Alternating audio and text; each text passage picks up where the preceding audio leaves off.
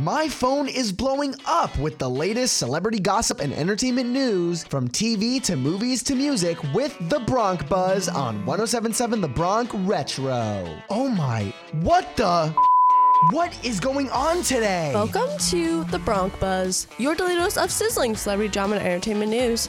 I'm your host, Heather Batezel, coming at you from 107.7 The Bronc Retro, here at Rider University.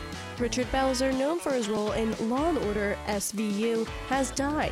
Belzer passed away Sunday at his home in France at the age of 78. Sources say the star has been suffering with health issues, but no cause of death was yet determined. In other news, Megan Fox has put a rumor to rest that MGK cheated on her with his bandmate Sophie Lloyd.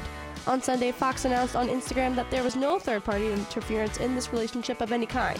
She also announced that her and MGK are working things out as a couple. In other news, the Queen was honored at the BAFTAs. Here's a clip of that recognition. Your Majesty, you were our nation's leading star. On behalf of BAFTA, thank you for all that you have done for our film and television industry. That's all for today. Make sure to check back in at 107.7 The Bronc Retro every day for your next episode of The Bronc Buzz with your host, Heather Batezel, here at Rider University.